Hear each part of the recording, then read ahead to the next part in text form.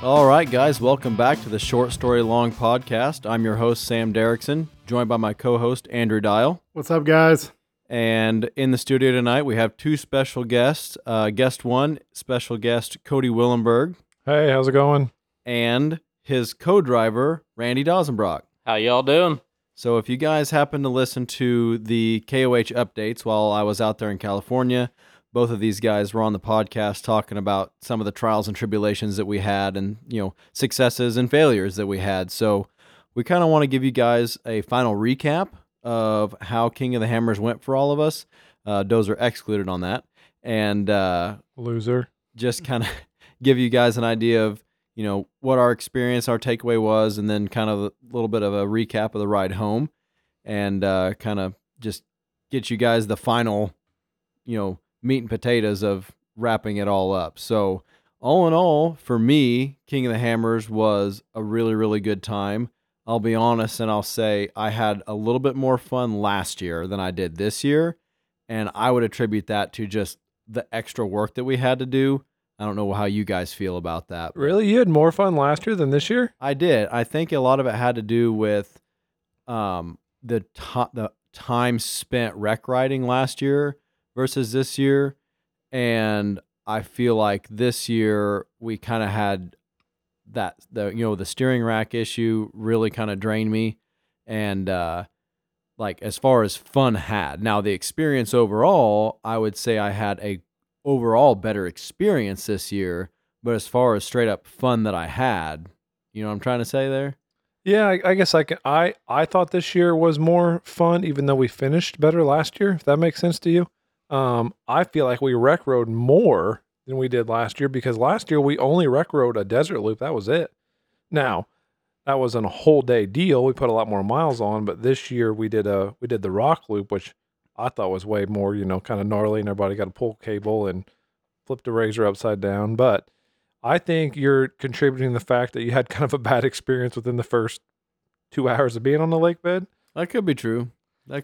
Plus, I wasn't there, so. That's definitely it. That is a huge contributing factor. I did miss Dozer. That was a big part of it, I I believe. think everybody missed Dozer, and I really hope next year he has no excuse not to come back out. So hopefully we'll get Dozer back on the O Team CW next year at the lake bed. Oh, yeah. And as far as that goes, Sam, it's funny you say that because my wife and Nate is saying the exact same thing. And Really? I'm on Cody's side. I'm like, you're crazy. I think it was more fun, but I think whenever we were out pre-running, we spent a lot more time out riding than what you guys did. And I ain't gonna lie, our pre-run was a lot like rec riding. And I think like last year, had a lot of stressful situations with shocks, even more than this year. Like I remember being more upset about it last year. I remember qualifying being more of a thing to me than it was this year. So I don't know. So from a co-driver's perspective, you guys had more fun, but maybe from a crew member perspective, it was a little less fun. I don't know. And I hate that because I want my crew to have fun. To me, that's 75% of the whole purpose. I mean, a lot of people would think differently on that, but to me, 75% of it should be everyone should go out there and have a good time because you guys don't have to do this.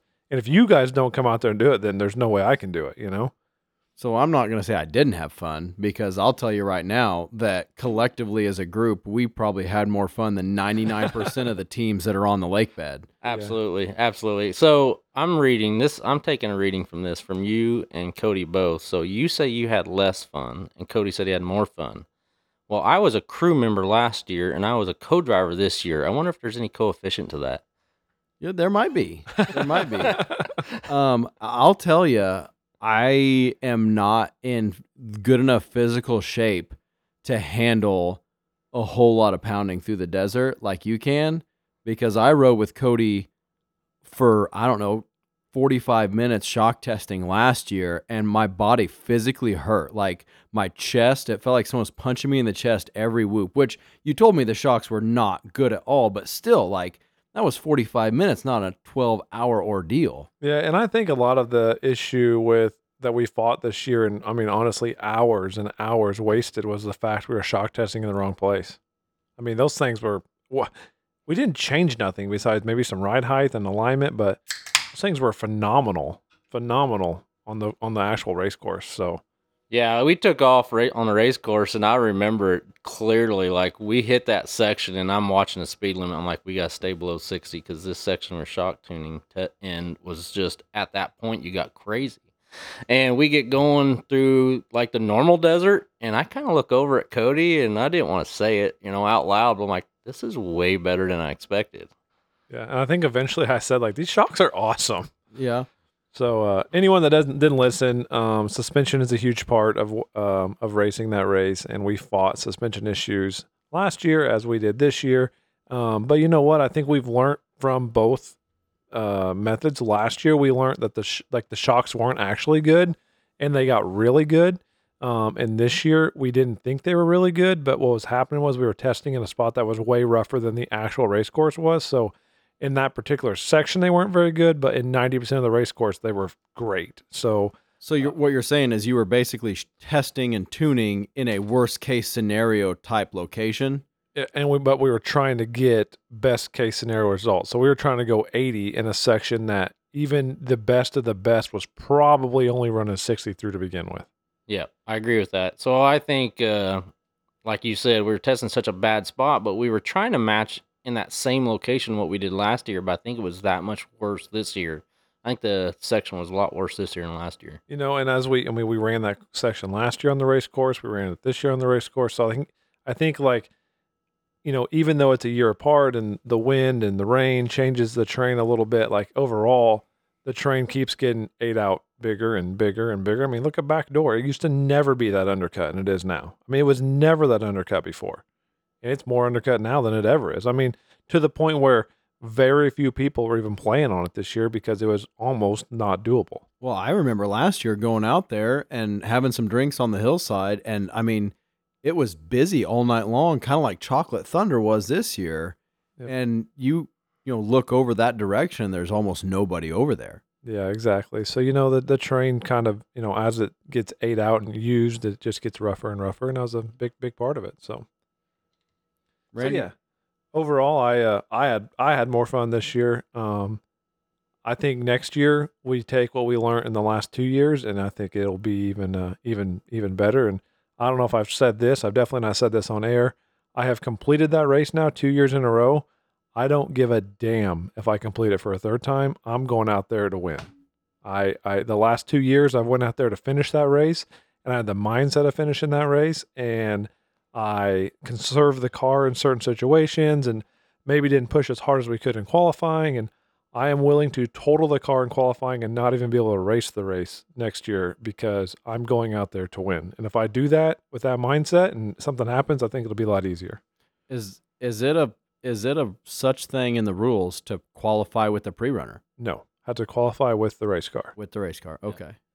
So I like that idea. I was like really working on trying to be conservative. Like, that's not my style. And not even a little bit. The whole time we were out there, I'm like, I got to tell Cody, slow down. I got to tell him this, and this is hard for me to do. But I'm like, I'm game for this next year. This is going to be our style, both of our style, really. So, and I do know for a fact that there's a multiple times in the rocks that I was checking up or not hitting as hard as I could have. I didn't want to break nothing, and next year we're just going to go for it. I guarantee we winch less. We may blow the front diff apart in the first 5 miles of the rocks and be done. But well, I mean, Kyle Chaney doesn't winch hardly ever, so I mean, he just blasts through everything. He may be cutting the race course, but he pulled winch. I think he said twice or whatever. Well, I was told from an inside that Can-Am had 30 people that was up until 4 a.m. in the morning throwing rocks in the big technical sections, knowing their drivers were going to come through early in hopes they could get through there easier before the rocks got spun out of the big holes.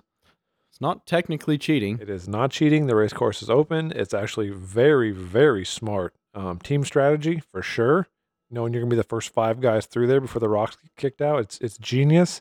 It's just tough to compete with that. It's very hard for a working guy from the East Coast to go to the West Coast and compete with that. It's not in the spirit of the race. And there's a lot of things which Jason can attest to this, as far as like, it was pretty cool seeing all the live feed stuff they had this year. I hope they expand on it next year. But if you go back and you there's already memes about it and everything. If you go back and watch some of the drivers meeting footage, people are legitimately asking the race promoter how they can cheat and get away with it. And he kind of got lippy with them. And that's where the memes come from.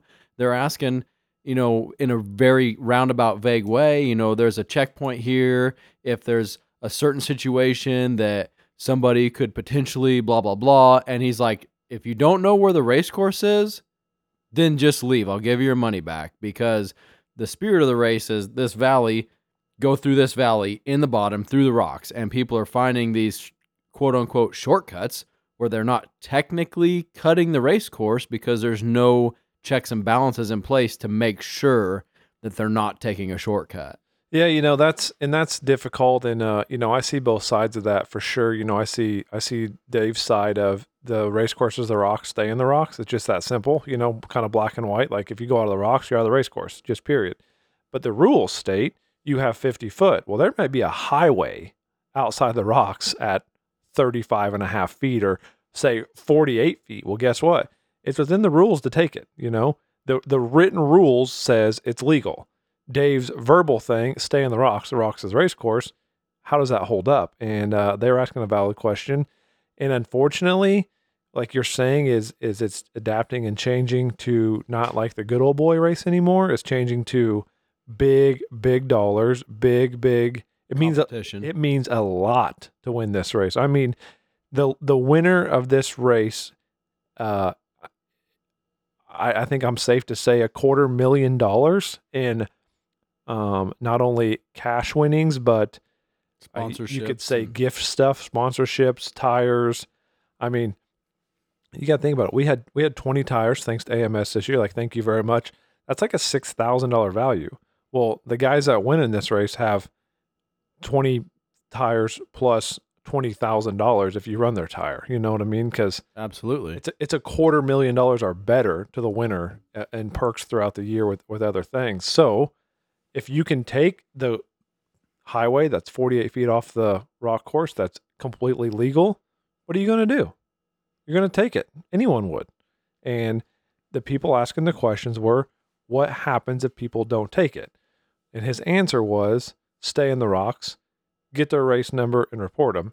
And I don't know, me and Randy seen it once or twice. And I think it was, I'm going to call a certain number, but I think I seen the guy's number plate. But don't make me the tattletale. Don't make me the guy that has to report the guy that cheated. Like, yeah, this is your race. Police it. Set the race up where I don't have to be your referee. And put referees in place. And on some level, we'll get into this a little later. I was watching the live feed of the 4,400 race on the way home, and Jason Shear straight up cut about 600 yards. 600 yards out of the race course on live footage, drone footage, helicopter footage, just in front of the entire audience online and in Hammertown. They even talked about it as he was doing it in live feed, that he was doing it. And they're like, oh, that is, you can be 100 foot off. You can be 100. Like, well, we'll have to check and see if he's 100 foot off. And he was, figuratively a mile off course. Well, and that's tough. As a racer, Jason was dealing with a lapper in front of him, right? He's dealing with a lapper, basically a guy in his way, eating the dust, and he knew the course went left, and to get out of he knows he's getting chased hard by second place, right? And he made a decision as a racer. I don't feel like he cut that corner because he thought he was going to cheat, right? He made a decision as a racer. I'm going to cut this corner, knowing I'm cutting the corner to get in clean air, to get past this guy in front of me that I've probably given a push to pass to at this point 10 times, and he didn't take it. Right. Which we discussed what the push to pass was. So I can get in clean air because second place is breathing down my throat. So he probably made a decision that I'll take the 30-second penalty they're going to give me, because that's probably all it really legitimately saved him was 30 seconds, to not get held up by 5 minutes. So in his situation, I can't say I wouldn't have done the exact same thing, but there needs to be a black and white rule in place to what happens when you do that, because the penalty in his mind was just him guessing how Dave would have handled it. Fortunately for him, it didn't matter. He got second due to time anyway. And I think third place was far enough away. He could have took a 30-minute penalty, and third place wouldn't even have mattered, Right. And he didn't save 30 minutes. He maybe have saved legitimately race course to a shortcut, a minute maybe. I would say probably less than that at the race pace they were going. Yeah. But I think a lot of the thing comes from the gray area. Yeah. I read an article in Hot Rod one time. They were talking about like cheating. They said nobody likes a cheater, but you can always question the rules in your advantage. Yeah, and it's just running the gray area. And unfortunately for Dave, this series has grown to be the elite, premier off-road series, and it's something that is, now national televised, and all the magazines are there and the factories are there. So he needs to sit down and write a real rule book. I mean, a rule book that is real. I mean, we raced the quote unquote stock UTV class. Pretty much the only rule is you couldn't be anything bigger than a 33-inch tire. And even that rule was vague. And had to have, exactly. And had to have all factory bodywork, which again, I didn't have a factory dash. I didn't have a factory bed. So how was I allowed to race that race? Like, it needs to be, the rules need to be written out very, very detailed. I mean, a Bible of rules basically. And there needs to be a real tech, not just yep, your seatbelts are here, your pins are here, your safety equipment's up to date. There needs to be a legitimate class tech. The first stage of tech should be, what class does your car qualify in? And at that point, the tire size should be determined and discussed, and guys running not sizes on their tire are running a quote unquote tire that's sized as a 35, but it only measures a 33. Like, you need to have that needs to be discussed before the race even starts. And I mean, down to like what even defines stock. Like you said, stock bodywork, okay. And they made the stock suspension mounting points. Like, that was a point. That's a good rule. I get that.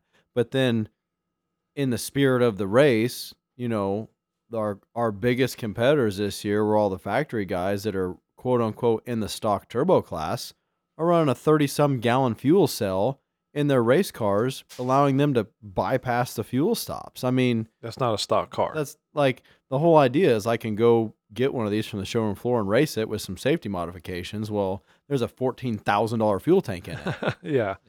So that's what needs to happen, and understand, again, I am, from the business owner of me, I always try to see both sides of the story and kind of keep open-minded about it. But Dave makes his money off of the spectators, not off the racers. I mean, the money is made off the spectator side. So he has, X amount of problems on his plate to deal with every single year. And I guarantee you the spectator side of things is fixed way more than the race side of things is, because the spectators are where his money comes from. So if you got X amount of time in the year to fix a problem, and you got so many problems, you're going to prioritize the ones that are going to make you the most money, and that's obviously the spectator side. Fortunately for us, we've never truly viewed it as 100% a spectator. I bet you it's probably a really awesome event to go view and see if you're a true spectator. I would say that, because I agree with what you're saying about how he deals it off the spectator side, because even in his last email he sent out, he said he is going to try to figure out a way to waive all fees for entering in a race for next year, and he's going to try to make all of his money on spectator side. Yeah, and I think he understands that he needs to keep racers so the spectators come. Right. So now maybe he's having a little bit of a shift change on what can I do to the racers to lower the cost for them. He already did that this year. He did a racer payback program where every spectator that bought their spectating pass under your race number, I don't know, I think I got like $240 back, like in a check from Dave. And then same thing with like apparel and all that stuff. So he did some stuff already this year to kick back to the racers. And I think Randy's right. It's going to continue moving forward to try to make it the cheapest he can for the racer, and make his money off the spectators, because again, there's 100,000 plus people there, and that's where the money's at, not the, I don't know, what was it, 1,000 racers, 1,052. 1,052 racers, 100,000 spectators. Where's the money come from? Yeah. But without the racers, he has no spectators, and that's something I think he is coming to light on now as it's kind of coming, to face with him. So I don't think the dude ever needs to work again. No. And I understand. Like, yeah, we were out there, we were watching people cut course, and I kind of stuck on him about staying on course. Let's race this race the right way.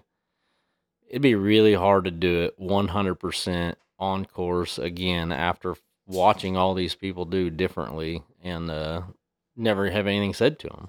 And that's, Randy's making a good point. Something that's, really good is it's been known that you'll be 100% disqualified if you ever move forward without your co-driver strapped in. And that's pretty gray area because how do you ever police that? But I can tell you right now, when you watch it on the live feed and a co-driver crawls in a car and the car starts moving the second, I mean, he's not even got his arms in the car yet, and the guy's moving forward, like not just pulling out of the way, but like literally moving forward on the race course. The dude's not strapped in. Like automatically from the live feed, disqualified, done, Right. And I think it's going to take that, going back to writing the rules and enforcing the rules. It's going to take that for that to even go. I mean, do your best at least to sit there for 30 to 45 seconds and let your co-driver pretend like he's strapped in. I mean, it's not easy to Yeah. get strapped into these cars. No, it's not. It's not. It's a process. You're strapping. You're not only strapping in a confinement seat where you can't move side to side. You got a Hans on so your neck doesn't move, and you have got to get harness on.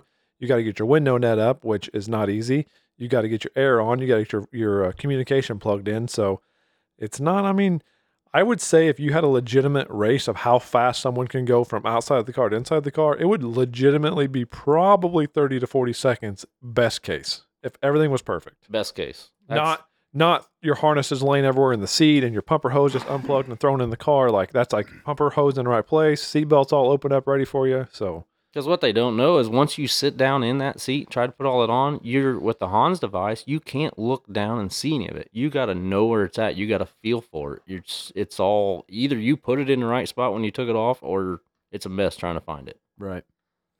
Do you think they're kind of lenient on those rules to keep the racers happy? If some guy went all the way out there and got disqualified on the seatbelt thing, like, he'd be like, screw it, I'm never coming back. well, I think there's some of that, but at the same time, let's keep people alive, let's keep people safe. I feel like that's one rule that you shouldn't slack on under any circumstance. I think if a guy comes out there with a set of 35s that truly measure a 33 and the rule states it goes off advertised size, I think that's a situation like, you know what?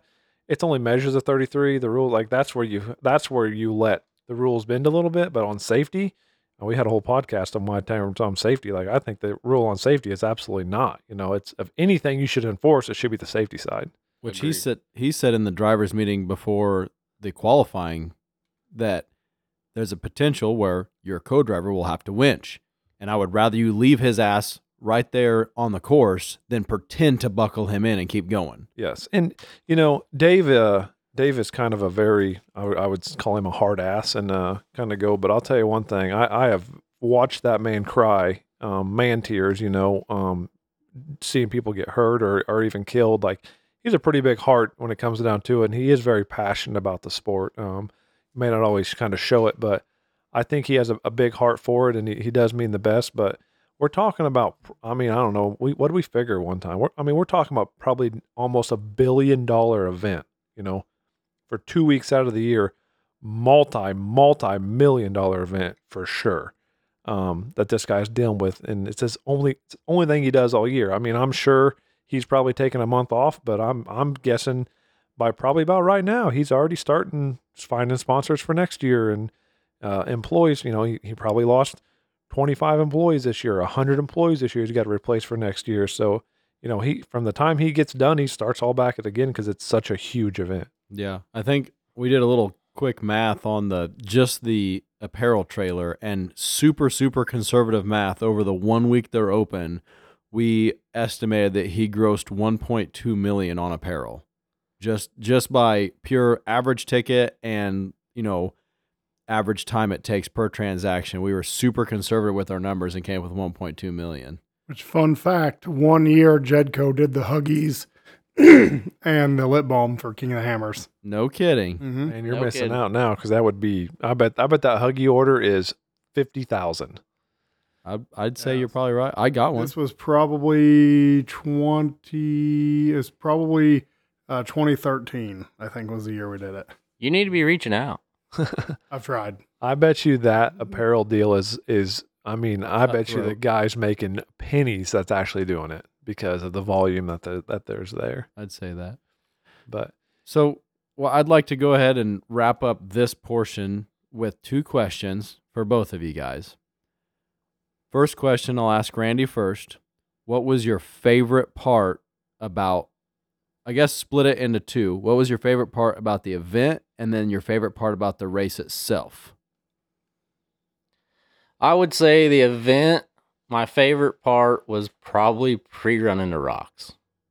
Okay. I mean, it was fun. I mean, I said it like it was like we were out wreck riding, just pre-running. But we were making notes and we were doing race stuff. But it was fun doing it. That was probably my favorite part of the event. That was the first time I ever pre-ran the whole rock loop. I'll always do it now, always. And then the favorite part of the race. Actually, I'm gonna go back on that. I don't know if that was my favorite part of the. I had two favorite. Can I have two favorite parts? Well, yeah, absolutely. All right. My other favorite part was of the event was whenever we decided to pre-run the desert loop in the Pro R, and the Optimum battery helicopter turned around and chased us. I'm still waiting to see footage from this. So that was pretty cool too. But all right, going back to the actual race, there was a lot of really cool parts. I mean, just the car handling really well when we took off through the desert, and it was fast and nobody was passing us. I mean, that was good.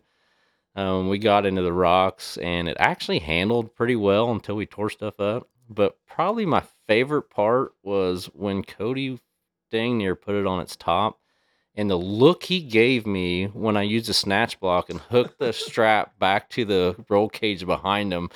I could just see it in his eyes that he was a little bit confused, like, what are you doing? Yeah. So to elaborate on that situation, we flipped on our side, but more like I would say like almost all the way over because it was off camber really bad, and the winch is out of the front of the machine, right? And obviously he's going to try. We're flipped on the right, so he's going to try to winch me left, and he brings the hook and he hooks it on the rear of the roll cage. I'm thinking, what in the hell? How is this going to work? But whatever, dude, you're outside the car, not me, and it worked. I mean. I remember getting flipped back over and the recovery guy standing there that was like kind of there to help you if like you were 100% done throwing in the white flag. He kind of looked on his face, was like, wow, that worked. Like that just worked. So he was waiting to pull your ass off the course. yeah, I don't really know what it actually looked like from outside the vehicle, but from inside the vehicle, I was really confused. The recovery guy actually, when when it got back to its wheels and I was unhooking it, and he was still standing there, he looked at me and goes, "That was awesome." Yeah. Which it made the highlight reel. Not the recovery, but the flip it did. So, Cody, same questions to you. Favorite part about the event, and then favorite part about the race itself. So, favorite part about the event is just being out there with all my friends and, hanging out and leaving work at home and just enjoying what we do and what we love to do in an atmosphere where, cell service is minimal and, you're not on your phone during dinner and you're not, answering a million work phone calls and just literally hanging out, having fun wheeling. So, that I'd be really biased to say if that wasn't my favorite part, just kind of being with friends. I don't hang out with buddies a whole bunch, so when I get the opportunity to do things like that means a lot to me. I'll piggyback off of Randy's thing because as soon as you asked that question, I was like, oh, dude, hands down, we're in the Pro R at 90 mile an hour getting chased by the helicopter. That was pretty cool. So that was really, really neat. So that would be, something I have to definitely talk about and share that we were running, I think, around 80, 82 maybe. And then I seen 87. a helicopter comes above us and like flying sideways videoing us, and I just put it to the floor. I was just as fast as it would go across the desert floor. So the race was probably when we bypassed RP2 the second time, and I told Nate, I radioed in like, we're not stopping. We'll see you boys on the next go around, like I was feeling really confident. And I remember like kind of got the chills, like, dude, we're doing this. Our troubles are behind us. Like, it's just us and the rocks ahead of us. Like, we got this, we can handle this. Little did I know we were going to experience a whole bunch of troubles after that. But, I felt like really, really, really positive, and I got like the chills and like a little bit of emotion come across me. Like we just passed RP2 the second time. We got one more time through here, and this baby's over with, and I'm going to do this 2 years in a row. And could kind of talk about, I think we have a little bit, but we met a guy out there this last year, been doing it for 9 years, that this was the first year he had ever finished the race. So for me to say, like, I'm not trying to be ungrateful by saying I don't care if we don't finish again, but finishing this race alone is a huge feat. But I was at heart disappointed with our finish and how we finished, and I definitely thought I was capable of doing better. Okay. So I don't have a question for you, Cody, on that. So We did. We finished worse in standings, but overall time on the course, and we finished way faster than you did last year. I mean, what's your thought process on that? The bypass. The bypass? The bypass. Think about it. They bypassed the 2 hardest rock sections there were. So if you take those out of the course, I mean, think about if you. I'd have to look at like who did the bypass and where they finished, but take the bypass out of the way, and then let's redo this. Let's try this again with no bypass. And there was a stock bypass that you could take. Allegedly, if you were only in the what was it the Sportsman class. But I know that's not true because Hubert took it and he's in our class and he placed better than us. So that goes back to, are they really looking at the GPS files? Are they really watching that? Like we probably could have kept on going on the bypass, not dealt with none of this stuff in Jack like we did, and finished better, and no one would have even said a word to us unless we would have got protested or turned in. I 100% agree with that. Hindsight 2020, I wish I wanted to had you turn around. Yeah, I don't regret turning around because I know at heart we did the whole course, and I would have a hard time sitting here being like, oh yeah, we finished, 11th overall, and we we cheated. I don't know. I'll take I don't even know where we finished. 15th in class, and I'll be honest with you, I have never even looked it up. I've only been told where we was. I was told 13th. I was told 15th. I don't even know where it is. It doesn't even matter because it wasn't good enough for me to care about.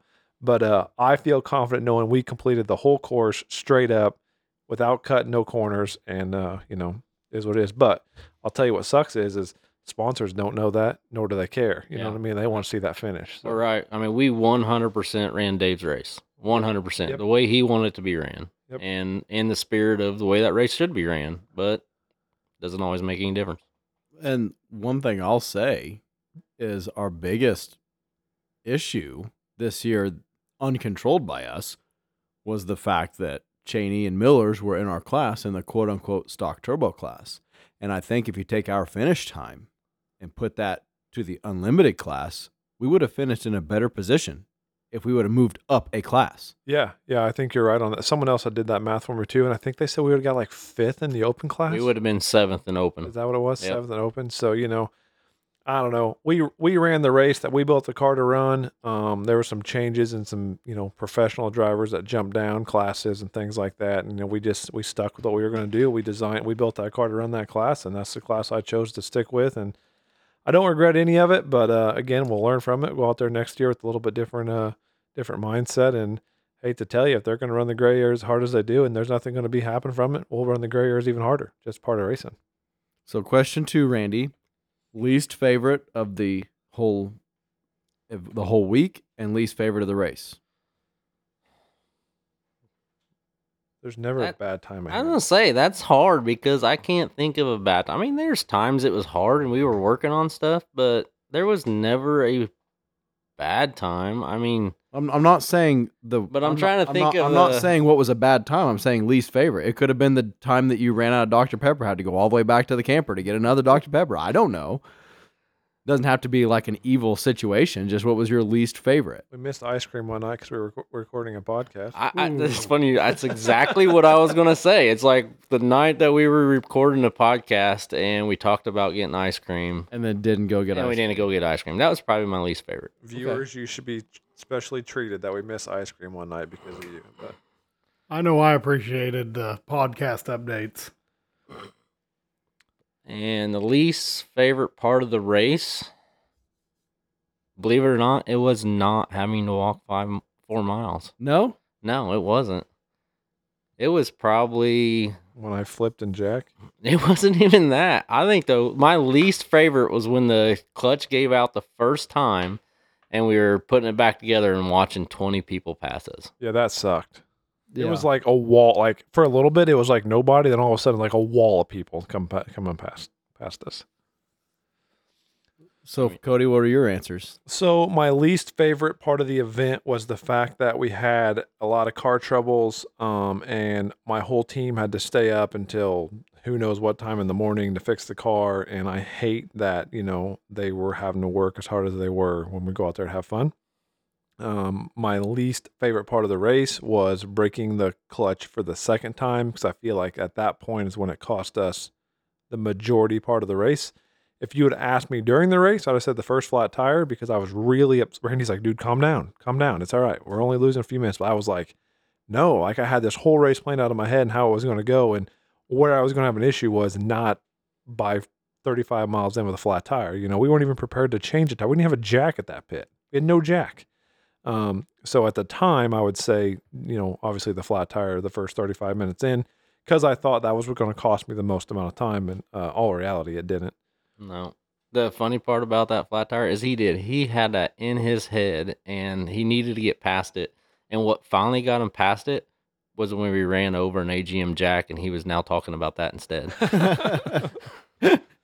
So that was my least favorite because I got a call shortly after that pit stop saying that you were broke down, and I was left clueless knowing why you were broke down, and I could have swore to you it was my fault. I did something wrong during the pit stop. That was my least favorite part of the race. So one thing that I can say, Sam, and I don't know if I've ever told you this or not, and I think I try to tell everybody how much I appreciate them coming out there, but I was watching some video of you, like your interaction and like how you reacted in the pits and like what you were doing. Like you legitimately had 100% focus, all care in the world on making sure that car was right during pit stops. Like you weren't looking around, like you were on your hands and knees, like you were making sure that car was perfect for the 1 minute, 35 seconds, 45 seconds you could. And like when I watched the video of that, I'm like, man, it meant a lot to me. Like, dude, he legitimately cared. You know, it wasn't like, this is what I got to do because this is what I'm supposed to do. Like, dude, you cared and made sure it was perfect. And I appreciate that. Well, yeah, I mean, that's what we're out there to do. I mean, the whole reason for the event is that 12 hours for that race.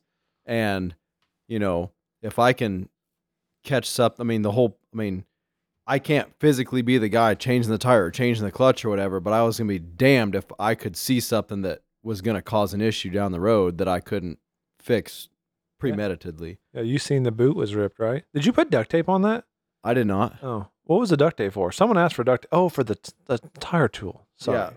Yeah. So put the socket back in the thing, which you had a torn boot, and I think you were like, check it or whatever. And I checked it and I was like, I mean, it's going to throw some grease, but it's an RCV. Fuck it. It'll live. Send it. So we need to ask Dozer too, even though he is home, we need to know what his favorite part of the whole event and the feedback and the feedback from the race. Well, I hadn't really thought of this because I didn't think I was going to get asked this question. I would say my favorite part was watching Boss Man on live feed on TV. Like, that's my friend on TV, you know? Right. That was cool. I had a lot of people texting me, like they were texting Sam, like, what's up with Cody? Like, I don't know. I'm sitting in Effingham. Yeah, I know what you know. Yeah. I would say my least favorite part was when Cody was broke down like 3 miles from the finish line, and we were eating supper, and like I was like watching the live stream, seeing if I could see anything, watching the live tracker. My wife's like, do you have to be doing that right now? And we got in a huge argument about how I've been watching my friend race all day, and I was going to watch this at supper time because he's about to the finish line, and then he finished like 2 hours after supper. But yeah, you could have saved the argument, huh? But that's fine. That's what life is all about, arguments. Yeah, sure.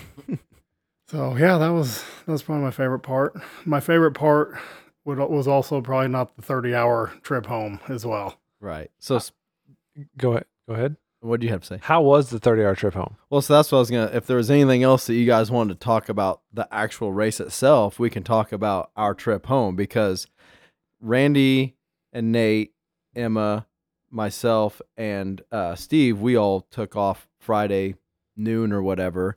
Don't forget about Trey and Jason. And Trey and Jason.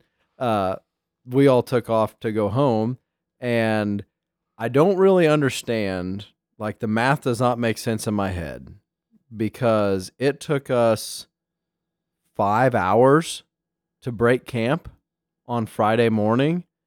It took us 45 minutes. Last year, you finished the race and you're like, we're getting out of here. I'm like, you got to be effing kidding me. And like 45 minutes later, we're headed down freaking Boone Road. Like, Dude, I don't know either because I thought the same thing as we were tearing down. And I don't feel like we did any better or worse job either year disassembling everything. I don't know. I last year we were just throwing shit in the trailer. I know that. Dude, That's I don't true. know, man. That- It Like wasn't- like the poles for your canopy Awning. and stuff, or just throw them in. You're like, don't scratch them. Like, fuck you, we're going home. So new least favorite part was when I fell off the stacker. Oh, man. Oh yeah.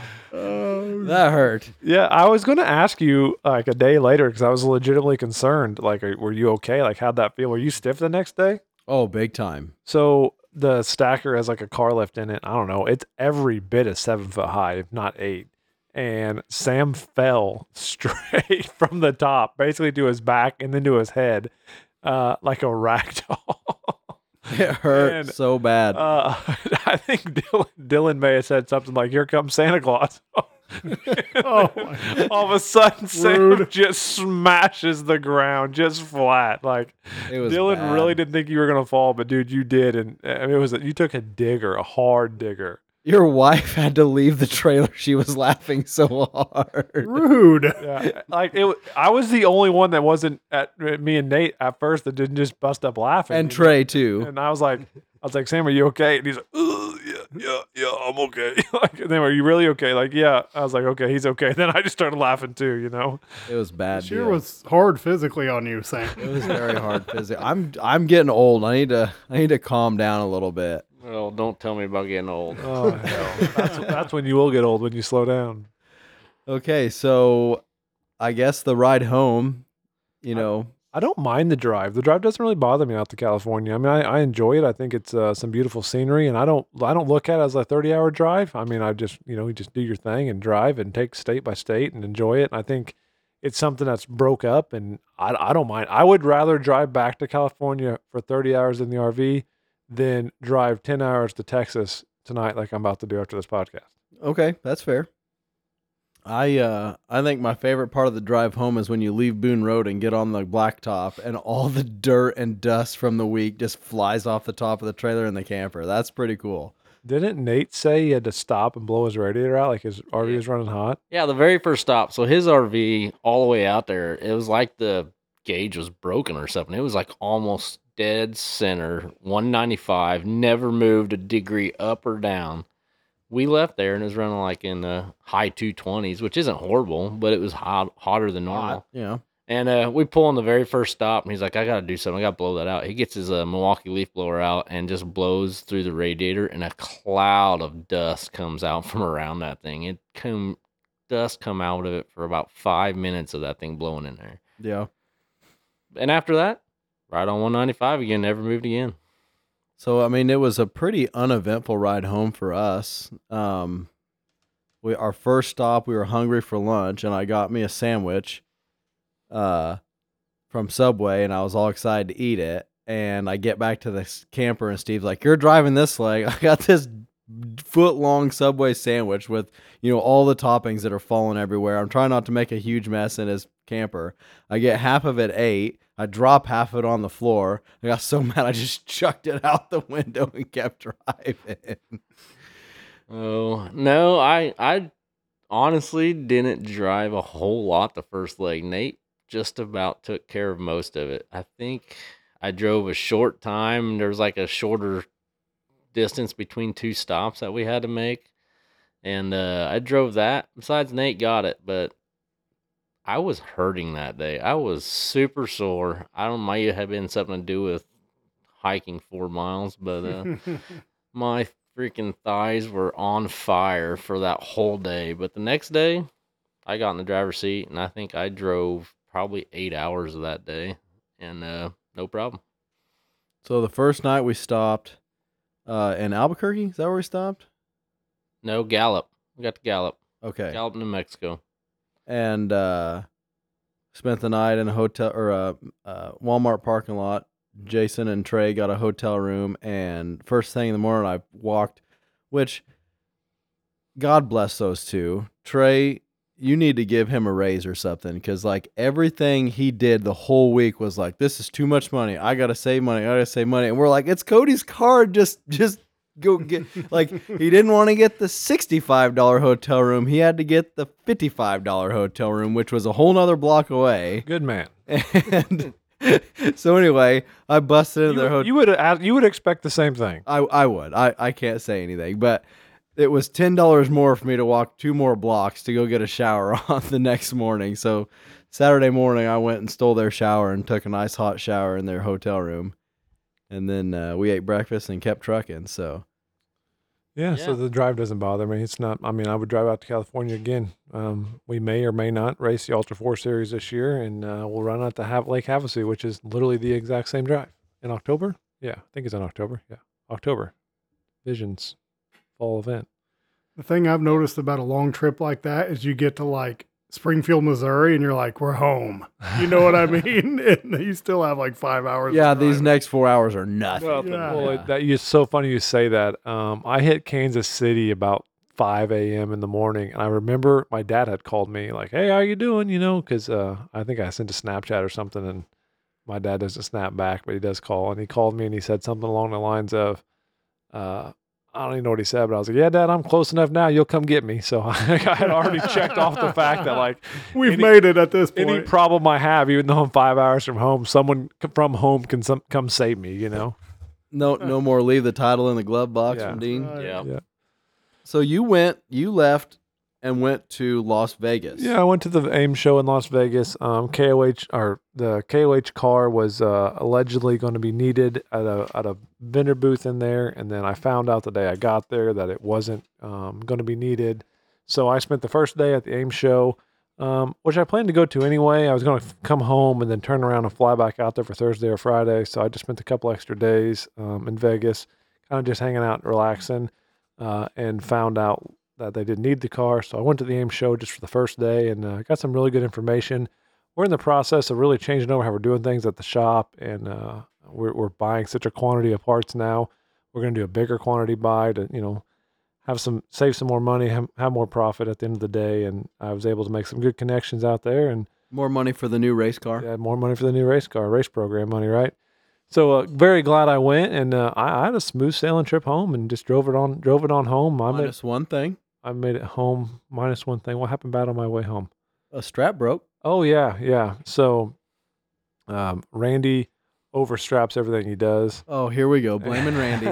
Jeep guys, am I right? Yeah. Oh my gosh, Jeep I guys. did not do any strapping in the trailer he's talking about. We had 5 straps on a Razor, and a strap broke and it fell off the lift sideways, and it was an absolute nightmare. Had to like unload everything in a truck stop and get it back on the lift, and then someone took my jack, so I had to like do a bunch of fuckery to get it back on the lift. But yeah, it was terrible. That wasn't bad though. That's just part of it. I mean, at the end of the day, it's very, very minimal. And I always say though, every time you use a trailer, especially if you have new trailer, if you have a brand new trailer, enclosed trailer that's all finished, every time you use it, it gains a scratch. So like, I don't care if you go to Coles County Dragway for a weekend or if you go all the way to California, you're gaining one trailer damage somehow, some way. The silver trailer, poor Nate drug a bush down the side of, and I got a scratch from the front to the back. This trip, the stacker got a hole in the ceiling. You know, it's just like every time it's one flaw. And Randy, you're about to experience this because you're about to own a brand new trailer. That's exactly what I was thinking. I just sold mine yesterday, and I'm going to order a new one, and now he's telling me this. I'm like, I kind of like the old trailer because I didn't worry about it. Well, you don't, on an old trailer, you don't know when you gain a scratch because there's already 50 of them, you know, like when it's all brand new, like you see every little thing, and it's like every time you use it, it gains one scratch. Well, that happened to me the other day with my just car trailer flatbed. I had the wheel off of it to get the tire patched, and I had one tire pulled up on a block, so I get the tire off of it. I go to back it off. The ground's muddy. The block like digs into the mud and tilts up and like bends the whole front of the fender forward. Like, I can't have nothing nice. Like, brand new trailer fender all bent to shit. Yep. Just every time you use a new enclosed, or just one scratch a trip. And it's funny because it literally, I'll say this: you go to Coles County Dragway for the weekend, 30 miles from home, you're going to get a scratch. You go 30 hours from home, you're going to get a scratch. Take your pick. Just going to happen. That's how it is. So Cody, I have another question. When you're out in Vegas, because you've been out there a few times, you know, on the way to King of the Hammers, like, do you stay in your RV or do you get a hotel room? Or like, what's the logistics of that? Both. I have done both. I prefer to stay in the RV, especially now. My RV now is just so homey. I could live in that thing. I could live in it, no problem. It's very, very homey for me. And I would prefer to stay in the RV, but we've done the hotel deal, and I'm not a gambler. I don't get into that. I love people watching in Vegas. So man, there's some shit there to see. I'll say that for sure.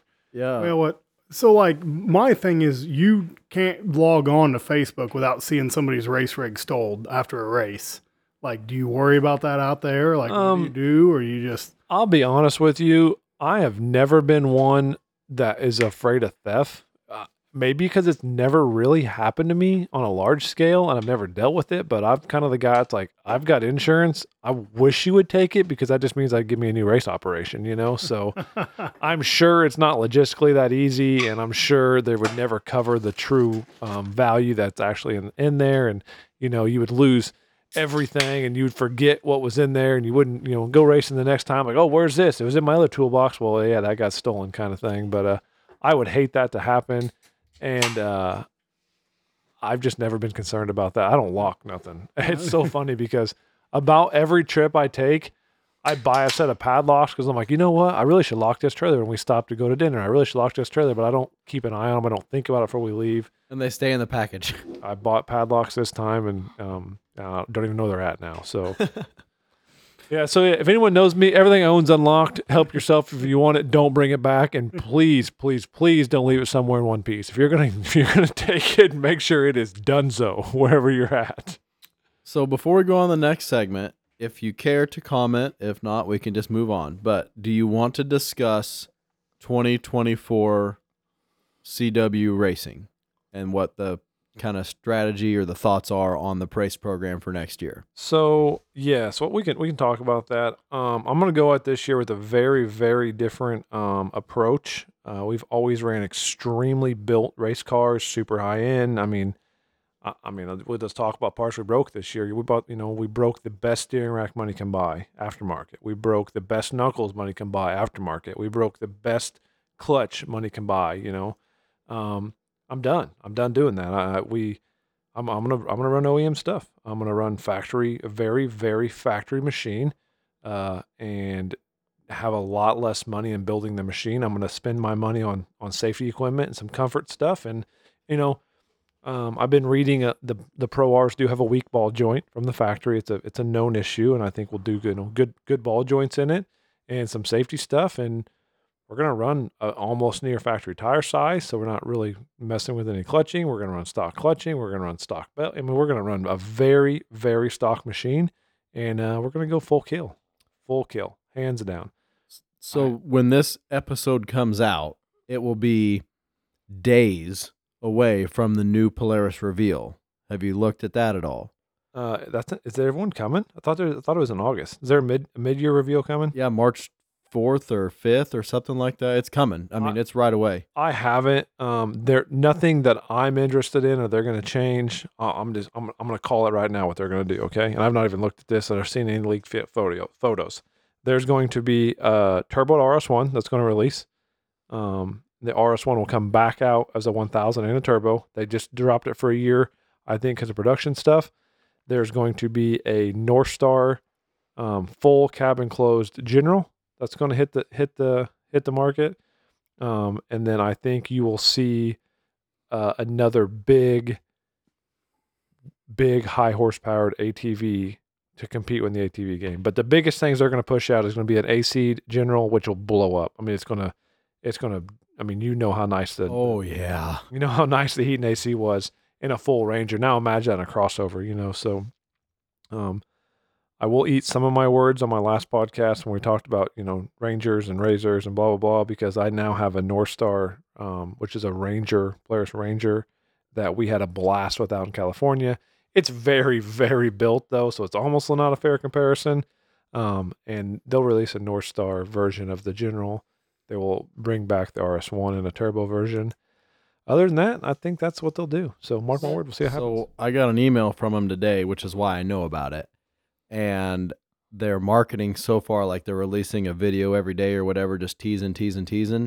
and their marketing for this is 15 years ago, we changed the off-road game with the RZR, and they have like an 800 Razor, trail zipping around in the woods, and they're like, we're about to do it again. So Maybe they're going to release a turboed Pro R, but I just don't see it. I don't think that's coming yet. So I can tell you from experience, it is not needed.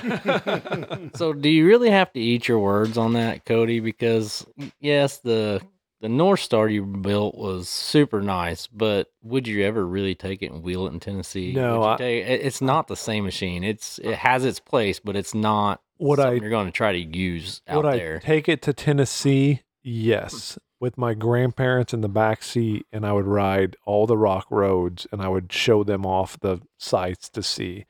Would I take it to Tennessee if I had 5 guy buddies that had never been riding and stuff, and like maybe we would put it in a little bit of a situation? Yes, but never, ever, ever would I even go do what we're going to go do in a couple weeks, in the Ranger. So no. Well, you prop it up on a freaking Coke can, you'll flip the freaking thing over. It's so tall.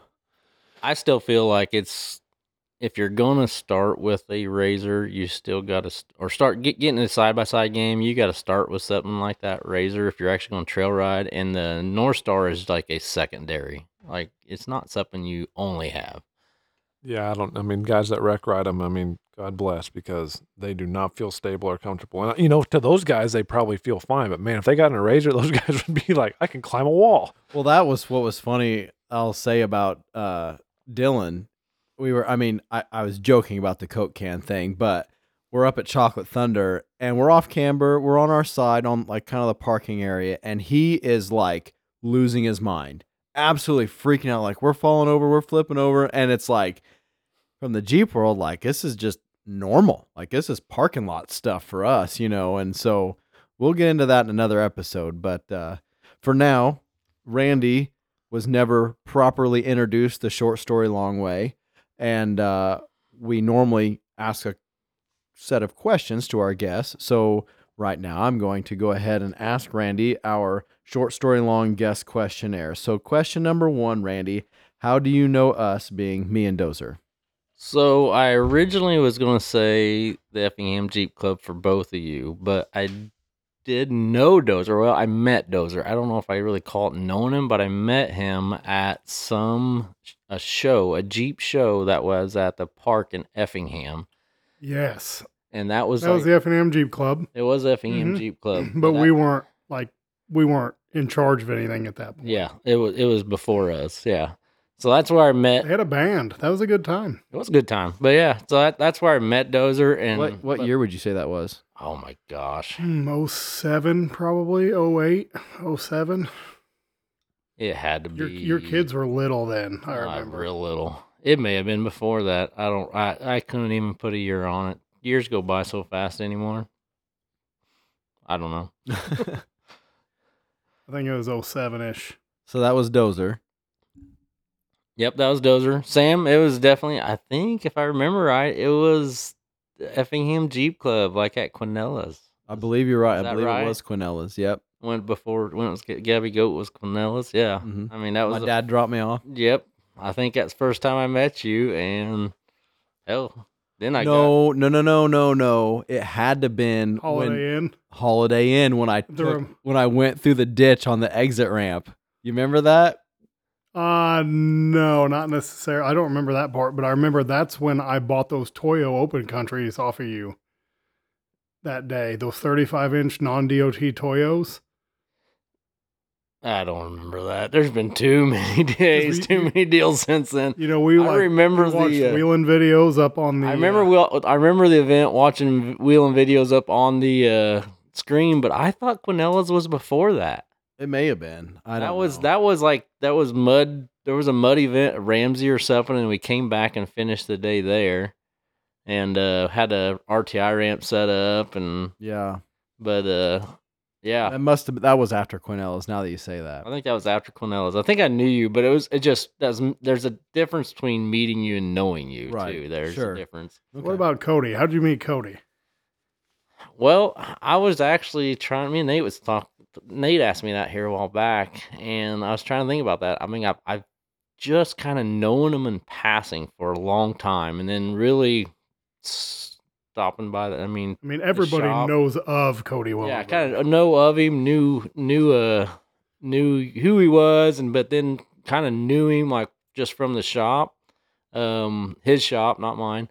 And but really, we were just thinking about it. It really wasn't until KOH last year that we really became friends. I think we always knew of each other, and I'm probably going to give this credit to Sam because I was friends with Sam when he was working up there.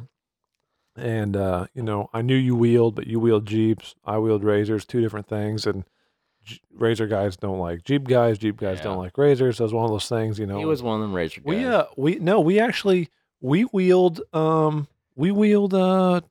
Kentucky Lake, but we didn't hardly know each other then. I was like, Randy, hook your truck to my toy hauler and let's go stay you're there. right. Your family came, Mike, I went and I was by myself and Chloe ended up driving my Razor like that whole weekend. I do remember that, and you made fun of me because she was out driving me. Out wheeling your ass. I still think she could out wheel you. I remember that. Yeah, so I remember that. I remember it was kind of odd because Sam was. I think I worked at Snap-on at the time with Sam, and Sam's like, "Hey, we're going to Kentucky Lake, go wheeling. You want to go?" I'm like, "Well, you bring a Jeep, or I got a Honda Pioneer." And he's like, "Well, bring the Honda." So I'm like, "All right." And then next thing you know, I'm getting like, "Yeah, go hook to Cody's toy hauler." I'm like, "Okay." So hooked his 40-foot toy hauler up and aired the tires out of the Honda and layered the suspension down to get it in the back of it. And that's when we got down to Kentucky Lake. We wheeled all weekend, like Chloe rode with you, and we just had a good time down there. And we never really wheeled after that ever together. All I do is remember whenever we loaded up to go home, that's when I realized how Cody loads trailers with one 1-inch strap. It's inside. Where's it gonna go? No, this was on his flat trailer. I had to. Oh yes. I had to the other one. Yeah. Randall, I have never lost anything off a trailer in my life. So What? I have not. What? Hey, me neither. What? Name something I've lost off a trailer. Name 5. Multiple golf carts on Keller Drive? I did not. That was employee. That was employee. An air compressor out of the bed of your truck? That's not a trailer. That was not a trailer. That is not a trailer. A Honda Rancher on Crystal Club Road? Was it on a trailer or in the back of a truck? It was on a trailer. It may have been Kyle. Honestly, I don't think to my best of my knowledge, and I'm very one that owns up to mistakes. I've never ever lost anything. Now Yeah, he even got fishtail real bad with a trailer one time west of Effingham and ended up in the median and nothing fell off. Yeah. Your truck was on a trailer with surge brakes on the way back from Ohio, fishtail median to ditch to median, and it never came off the trailer. Them 1-inch straps are troopers. I think we had 2 inchers on that truck, 9,000-pound diesel truck. Yeah. So, Oh my! the pretense is I do probably overstrap everything, but I used to not. I used to throw a ratchet strap on the front, ratchet strap on the back, and go. But I never lost anything. But I've cut straps and had to stop and restrap, and nothing bothers me more than an unneeded stop on a long drive. Yeah, and this is one thing that I think I told Sam that Randy doesn't quite get, and he'll get as he goes around this. There's no way to strap a Razor unsuspended unless you go around the tires. And, we're not really designed to haul that way. And we run live valve shocks, which gets even tougher. And then also something that Randy doesn't really know about is it's really, really hard on a live valve to strap it tight for a long period of time. Like it's super hard on the shock itself. So I would much rather let the shocks work a little looser, not be overly strapped tight, and deal with the fact that I trailer and enclosed and they're not going to fall out. And again, like I told you, when you're strapping on the way home, if I flip this thing over on the ditch, I do not want the Razors strapped to the floor. I don't want that. I don't want the Razors to be okay if I flip this thing over in the ditch. I want the whole operation to be done so. Yeah. So something you guys probably don't know about me and strapping stuff in an enclosed trailer. Years ago, this had to be 2003. This was the year we got married, 2003. We were heading down to land. We decided to take a trip to Land Between the Lakes with me and several of my friends. I was the only one with a Jeep at this time, so I was 14 at that point. Yeah, I took a CJ5 that I built, and then I also took my four-wheeler because how the deal worked is like all my buddies had four-wheelers. I used to ride four-wheelers 3 or 4 times a week, I mean, every chance I got, and then I got into Jeeps. But we had a close to a 30-foot enclosed trailer, had the Jeep in it, and then like 3 4-wheelers in front of it, and then a bunch of camping gear. And it was all at my house, so I strapped everything. I went to work the next day, and when I got to the work, a buddy of mine was going to pull the trailer, so he hooked it onto the back of his Tahoe, and it squatted his Tahoe pretty bad. So I guess he decided to unload it and reload it differently and strapped, but he did strap everything exactly the way I had it strapped, because I had all the straps out, and it didn't work out for us. We got to Sigel going down the hill and got fishtailing and actually spun that thing around and flipped the trailer on its side. Holy cow. The tow truck driver shows up and says, "Hey, we're just going to start cutting straps and dragging everything out of the trailer, and then we'll put the trailer on its wheels." And I'm like, "No, you're not. There's stuff still strapped to the floor." He goes, "No, it's never that way. It's got to be sitting in the side of the trailer. And when we pulled over, it'll fall out of the side of the trailer if we don't take it out first."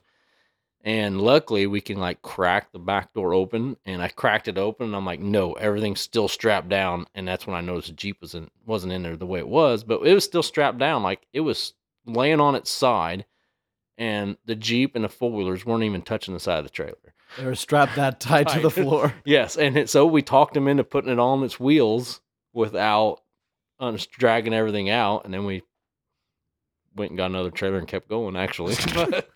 Hell Yeah, sign me up for a total the rig after that. I'll go spend the weekend laying on the couch. Okay. Well, question 2. What is your occupation currently? Currently, I am an electrician. We do farm and commercial electrician work for Fagans Electric. Okay. Matt Fagans is a great guy, good friend of mine. Had the opportunity to go work with him, and love every day. Tell you the Matt truth. is a hell of a guy for sure. Broke Scott Kaufman's heart. It did. I was trying to remember what size shirt you wore, because we're gonna bring you one to wear to work. I'm gonna do it. Oh I will do God, it. that would be awesome. In the summertime, I will wear a Figgins Electric shirt to the Wednesday morning meeting. Does Scott listen to this podcast? Nope. Let's hope not, because that Nope. needs to happen. He only listened to like half of one of the KOH episodes and like the very first episode. He says it's boring. So Yep. So I need that size because we're getting ready to have new shirts made up, and it was talked about today. nice. Extra large for Samuel. So, what are your hobbies?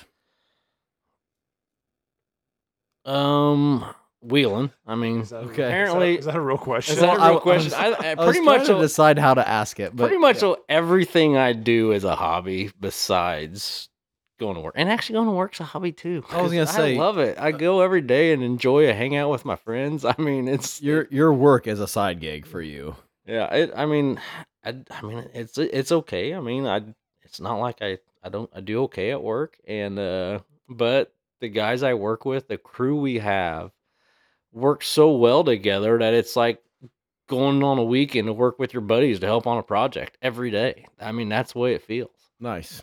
And so besides that, going to do electrical stuff. I mean, there's shitty jobs, but it's a shitty job. But you're working with guys you like, so it's still not bad. Right. Kyle's shop is a perfect example of a shitty job. Work with the guys you like. That wasn't the worst. But yeah, it's kind of what you mean. But so hobbies. I still like to build Jeeps on the side, and I'm actually going to try to slow way down on doing it for other people because I got a lot of projects I want to build myself. Okay. And I actually have kind of decided it's going to be even more profitable if I can build them on the side and then sell them. I mean, I think that's going to be more profitable than working on for other people anyway. And trying to bill your labor and stuff. Yeah, Gotcha. just do it on my time and sell my project when I'm done with it. Because So something you need to know about me is I have all kinds of hopes and dreams about building projects, and I do. I usually build most of them, but my dreams move on really fast, and I want something else. well, you made a really, really good point at King of the Hammers. We were talking about building a rig or whatever. I think Jason was part of the conversation. We were looking at some rigs that were in there. There was, for some reason, there was a Jeep in the tech lineup, but we were talking about Jeeps and stuff. And you made mention like the right way to do it is, to get a project and build up some cash and then put this together and then put that together. And eventually it takes several years and you finish the project, but by the time you finish a project doing it that way, all the technology is completely outdated and it's not worth even having anymore. You're right, 100% right. So and that's what I've noticed like in my past. Like I'll build I'm sure we're going to come to this question eventually, but this isn't really my dream rig. So like my first TJ, I mean, I remember at one time my dream Jeep was to have a TJ on a 4-inch lift and 35-inch tires, and I did it, 4-inch lift, 35-inch tires. But shortly after that, I decided I wanted a 4-door on 40s, so I did that. Then I wanted a 4-door on tons and a turbo, so I did that. And it's just never stops. I mean, it just keeps going. Then I wanted a TJ with an LS, and I did it, and then I sold it. It's your dreams grow as fast as you can grow them. That's very insightful. I like that. And And the industry changes. If you started an LS swap 5 years ago, and you're taking forever on it, like now that you're there, like you probably had the factory computer or micro squirt or mega squirt. Well, now Holly came out with all their amazing EFI, and like you may throw parts away and buy new ones if you take long enough to do a project. You are 100% right. That's the thing. I mean, like I said, technology changes, so your dreams change accordingly. Like you can have this dream vehicle or Jeep you're going to build in your head, like I did in 2007, and I built it. I started to build in 2007. By 2009, I wanted something completely different because technology changed. And today's rate, I mean, our 4-door Jeep, I feel like it's a fairly well-built Jeep, and it's not really no expense spared on it. I mean, and it does very well. I mean, it does what I want it to do. It does more than I ever need it to do. Probably built better than a lot of them in the area, but it's not where I want to end. I kind of want to start over. I mean, I really do. I kind of want to just start completely over, something completely different.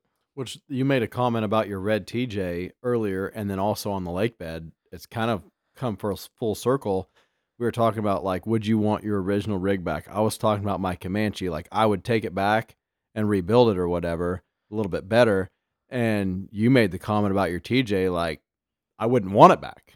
I mean, but you appreciated the fact that you had it and you learned fabrication by building that Jeep. And I feel like we kind of came full circle. Like, the JK that you have now has gone through a couple different iterations, and now you've learned so much, you're about ready to start over again on a new setup. Yeah, I mean, that's the thing. It's always growing, and I feel like if your dreams are not growing, you need to try harder. I guess I don't know how to say it. I mean, if your dreams aren't growing, because it means you're not accomplishing them. I mean, and that's kind of the way I feel. I mean, if you got a dream, you just need to go out and accomplish it, and then get another one. I tell Dozer this all the time. I'm never satisfied. I 3 years ago, I would die to have what I have now, and I want what's next. I want bigger, I want better. And I think that with that mindset and being very open-minded, you'll push yourself into a better place in life. So I just seen something today. It's like, I don't want to, I don't remember exactly how it's worded, but something like, I don't want to cut my habits so I can afford them. I want to expand my income so I can enjoy them, kind of thing. Yeah. Like, I don't want to cut back on what I do so I can make ends meet. Like, I want to make more so I can do more, Well, and that attitude is why I think some people don't like you, and why I didn't like you for a long time, because I would do a cage for you and you'd be like, I love it, except for this, like, and it happened over and over and over again. I'm like, this son of a bitch you can't make happy. And then I realized at one point, like, that's how you got to where you're at, because you're like, I like this, but it could be better this way. And I just realized that's how you are where you are in life, is that attitude. Yeah, You're looking at that wrong. It's not that he's not happy. He was happy, and there's a way to make him happier. There's always a way to get happier. I mean, I've that's the way I quit look at it. Cody 20 times. So. I mean, if you want to look at that, like that is where the CW cage, the low pro cage, all came about. Dozer cut down a cage, and I didn't like how. I mean, they looked great. Don't get me wrong, but you could still see where it was welded. And I'm like, that looks like shit. We need to get, what can we do to get rid of that? And look what that morphed into. Had I settled for that, it never would be a thing. I mean, that's a nationwide product now. That I remember sitting in my garage and saying, "Hey, this bolts together. Let's just make a new one." And you're like, "Yep, do it." And I'm like, "I'm not doing that." Here we are. I should have done that. That's awesome. So, question 4, Randy, what was your first car? My first car was a 1990 Chevy Silverado Z71 black. Nice. Regular cab, long bed. And I think I've heard a couple stories about this, and I think I've heard you tell people like how much money you spent in gas. Oh, that was my second truck. Okay. What they need to know about my first truck was 16. My second truck was 17. My third truck was. Yeah. But so yeah, my second truck was a 1991 Chevy, and I went to an extended cab. And in 91, extended cab was kind of not heard of. So none of my friends, you had a truck or you had a car. And extended cab was like, oh, we could go road trip in a truck instead of a car now. Yeah. So it spent a lot of time like that. But yeah, it was, by the time I was driving it to college, I guess, would be my first year of college at Lakeland, that thing got horrible fuel mileage. And it probably was because of the way I drove it, not because of the truck itself. But had oversized tires and all the goodies you always put on them. But I was filling the tank up on the way to college, buying a case of beer as I filled it up, bought another case of beer on the second break in class, usually, and another tank of gas, and then another tank of gas and a case of beer on the way home. It was a very expensive freshman year of college. I want to say, I think I added it up. It was like $3,500 a month in beer and gas. Good Lord. Well, I will say Randy Dasenbrock is the first time I ever seen a gooseneck hitch in a half-ton truck. Yeah? Dude, Yeah. we my dad, I don't ever remember a time owning a 3/4 ton on the farm until his boys bought him. Okay. The truck I remember first was a 76 Chevy full-time full drive 400 small block half ton. And my fondest memory of that truck, and this is maybe like kind of where I get some of my like car things from. Like he had it fixed up. It was on 33-inch tires, white spoke wheels. It was a yellow truck, and in 76, a yellow 400 small block Chevy on white spoke wheels and 33-inch tires. That was a big deal. And I remember it being hooked to a gooseneck with logs on the back of it. We were clearing out some timber, and I was little bitty. I mean, surprised I even remember this, but I just remember it was muddy coming down the field road, and that truck and that trailer just slinging mud everywhere, hauling ass out of the field, and it made it, and it thought it was the coolest thing ever. That's awesome. So my father-in-law was a tech at a GM dealership in the 70s. And in the 70s, GM, you've seen them on Facebook. They were big into like showing you could pull a plow with your Chevy pickup truck. Yeah. He's like, people would do it. He's like, I put like a transmission a day in a truck. He's like, them farmers would just treat him like a tractor because the advertisements said you could. And your dad has done that since the 70s. Like they just order a brand new truck and pull so loads of grain and stuff to the mill. It's whatever. So yeah, 76. He had the 86, which I own now, which was a 6.2 diesel. It's a pooch, and the only reason it is in good as shape as it is now is because it really sucked. To tell you the truth, it had no power, wasn't going nowhere. So it parked in the garage until harvest season, and we needed to pull gravity wagons. And then that truck probably has 30,000 miles on low range, because it would go to low range, hook 2 gravity wagons behind it, and it would drive back and forth to town every year, all harvest season long. I love that truck. And I got to drive that quite a bit. And it's sadly the original 6.2 did finally gave up this last summer, and I got a LS on the engine stand building. If I could come up with a 6.2 LS just because it had the 6.2 diesel and it's got all the badging, I would probably give up and go to a 6.2. Has to. Speaking of which, I took some pictures on Wednesday. I need to send them to you and Goodrich. There was at BD Motorsports, Josh is working on like an 86 Chevy 3/4-ton van with a 6.2 in it. Nice. Oh yeah, it's pretty, and it's cherry. It's cherry. It's got like 35,000 miles on it. Anyway, so you said that your dad's yellow truck, is that what got you into cars? Question 5. So I don't know. I think all of it together. I mean, I don't know really what got me cars. I just the friend group I had in high school always had trucks, and we were always doing something to them. There was always something going on. That was probably part of it, and the part that my dad like kind of allowed it, because honestly my first truck I didn't own any of the first ones. So everybody always said, well, you drive your daddy's truck. Well, I did. The difference was it was my truck when I was driving back and forth to school until spring or harvest come around, and it was hooked to a trailer, and then I had a thumb ride. I mean, that's the way it was. I mean, if I wanted to go somewhere, a buddy of mine had to pick me up if that was hooked to the gooseneck because there was a load of corn on the back of it. Mm-hmm. But besides that, we had 3 or 4 trucks on the farm, and why wouldn't you just drive one that was there? And that's kind of the way it worked. Gotcha. I mean, so what is the most favorite car you've ever owned? oh man, it's good. It's a toss up. I really, really love my new dually, my 19 dually. I do. It is probably the best looking truck, and just my favorite truck. That I mean, I feel like it turns heads. I get comments about it all the time. So it's either that one or our 4-door Jeep. I mean, turbo 3.8, 1 tons, built suspension, and it is something about having a Jeep that can run across the desert at 40 plus mile an hour one time a year. I mean, I spend $6,000 on suspension to do it one time a year.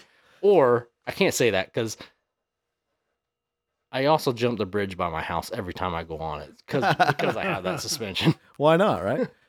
But I don't know. It's a toss-up. It's one or the other. But I'm going to lean towards probably the truck. I love that truck. And I love that. It was my favorite body style Gene ever came out with. And bought the exact wheels I wanted. I didn't cut any corners when I did it. And I'm really happy with it. I love that thing. What would you say is the most unique vehicle that you've ever owned? The most unique would probably be it would probably more have to be the whole setup, I guess. My wife, when we got married, had a few different vehicles, but we eventually ended up with a family vehicle as a 2006 Jeep Commander. And when we bought that, it was fairly new there, and people didn't, I mean, it was a newer vehicle. I think we bought it in 08. Had like 20,000 miles on it. But as soon as before I actually went and picked it up, I had a lift kit, oil and wheels, and tires ordered for it. and nobody's ever, in our area, nobody ever lifted them. So it was like the first time anybody ever seen them lifted, and it had a VA, and it had a tow package, and I still had that red TJ with a 4-cylinder 5-speed in it, and that thing actually did really good pulling a car trailer with that Jeep on it. So it was like pulling a Jeep with a Jeep. And so when you actually went to events, that was kind of unique setup. It's like people would like look at it, come over and talk to you about it because you're not something you see every day. You're a Jeep guy hauling your Jeep to events with a Jeep. Yeah, sure. And it actually did pretty well. What would you say your dream car is? So how close to a car does it have to be? A vehicle, dream vehicle. Okay. So my dream vehicle at the point in life that I am now would be, and doing what we're doing, and Cody has a little influence on this actually, would probably be a Peterbilt show hauler. Okay. All right. I like where this is going. This is way better than dozers, just saying. Money does not matter is what Randy's about to say right Exactly. That is the point of this question. The money is no object, and it does not have to be practical. It can be if you're dozer, but it's just snap your fingers and it's yours. Okay, time out. What was Dozers? A new diesel pickup truck. Oh, hell, bud. Go get. I already told you. Go order one tomorrow. Yeah. There's probably one on the lot. Just go get one. If you do it right, Make you'll you make work money harder. on it anyway. You got good So, credit, I right? don't want to work harder. That's where he doesn't realize. Oh yeah. Anyway, Peterbilt. Peterbilt show hauler. show hauler, big horsepower. What kind of horsepower? What are we talking? I'm Oh, talking 1,000. I was going to take it easy at like 850. Take it easy. Something reasonable. Something reasonable, I mean, are we Stated- talking Cummins, I don't Caterpillar, think they stay Detroit? together at 850. I mean, 600 would be phenomenal for that operation. But I ain't even worried. It really doesn't even care because I don't care if I got to drive it slow because it's going to look so good going down the road. People are Hell going to want yeah. to drive it. So it'll be a Peterbilt show hauler. It's got to have a full bed in the back, like the back of the toter home will have to have a full bedroom. And then it's got to have the bunk bed on top of the cab. And in between, I mean, there's some variations. That don't really bother me. But it's got to have a fifth wheel. And then there will be a 53-foot stacker with 2 lifts in the stacker. Living quarters in the front of the trailer also. Hell yes. That sounds like a rig. That's a bad bitch right there. Is that the trailer we're getting on order for you here next week? Yeah, or? okay. I wish. Okay, all right. But that would be my dream vehicle. But I don't even know where that would land. That's probably somewhere around 1.3. Yeah, that would be every bit of that kind of dollar. Is that mile per gallon? And miles per gallon. Yes. I'd probably do better than you think. It'd probably It's a knock joke, Samuel. It's a 5%. joke. Okay. And then last question: what is your favorite car story and/or memory? There's so many of them. There really is. I mean, there is so many memories. But I'm gonna go down to the favorite car story. Is I wasn't even driving. My shit was broke at this time. We were at Flat Nasty, New Year's weekend. I broke my shit early. Not uncommon. I jumped in with Josh. Same. Jumped in with Josh Dork, and we made, or actually, Josh's wife Jennifer made Fireball Jello shot shooters. Okay. The problem is they weren't really good at staying froze, but it was like 9 degrees out. Okay. So when I jumped in with him, we decided, you know what? We'll just roll the window up. They're in a big gallon plastic bag. So I roll the window up on them, hang them outside the door. Okay. All right. And we take off down this trail. We shoot up this hill. And you know how you are when you're riding shotgun. You're kind of helping the guy spot. And we take off up this hill. And I start yelling, whoa, whoa, whoa, stop, stop, stop. And he's like, what am I going to hit? The tree's really close to my shooters. And I had to roll the window back down and pull them in. And then we back up there, and he goes, "What do you think? What do you think it's gonna? Do you think I can?" Or I don't remember how he asked it, but he's like, "What do you think? You think we can make it? Or how hard?" I think he asked, "How hard do I have to hit to make? How hard do I have to hit this?" I said, "Hard enough to make it's all that matters." Yes. Yes. I don't know how much throttle it was going to take, but I knew how much I was going to use. Exactly, All of it. Yes. all of it. That reminds me of, I don't remember, were we at S'more? I think. No, not S'more. Sorry, Moonlight. And Brian Larson goes mobbing up this hill, and the cooler opens up, and milk and a bag of fried chicken falls out and rolls down the hill. We're like, what the hell just came out of Brian's cooler? He makes it to the top, hooping and hollering, comes down to the bottom, and it's fried. He had cold fried chicken in a Ziploc bag in the cooler. And he had a carton of milk for like White Russians or something. But I will never, like, what the fuck are you talking? Like, why do you have fried chicken on a wheeling trip? That's a wheeling trip with a bunch of guys. Just grab some shit out of the refrigerator. We'll survive for Just 4 go. days. Oh, shoot. Well, that about wraps it up for this episode. We thank you guys for tuning in and listening. When this episode comes out, it will be just a couple of days until the Indianapolis Indy Cylinder Head swap meet. So if you have any questions about that, reach out and I can get you some details if you're interested. But please share your comments with us at askshortstorylong@gmail.com or get a hold of us on Facebook. But until next time, guys, keep your throttle down and Try to keep it on a couple wheels at least. keep your trailers out of the ditches and your stackers strapped down and everything else. All right, we'll see you later, guys. See you guys. Thanks for having us. Almost heaven, West Virginia, Blue Ridge Mountains, Shenandoah River. Life is old there, older than the trees, younger than the mountains, growing like a breeze. Country roads take me home to the place I belong. West Virginia, Mountain Mama, take me home. Country roads, all my memories gather round her. Miner's lady, stranger to blue water. Dark and dusty, painted on the sky. Misty taste of moonshine, teardrop in my eye. Country roads take me home to the place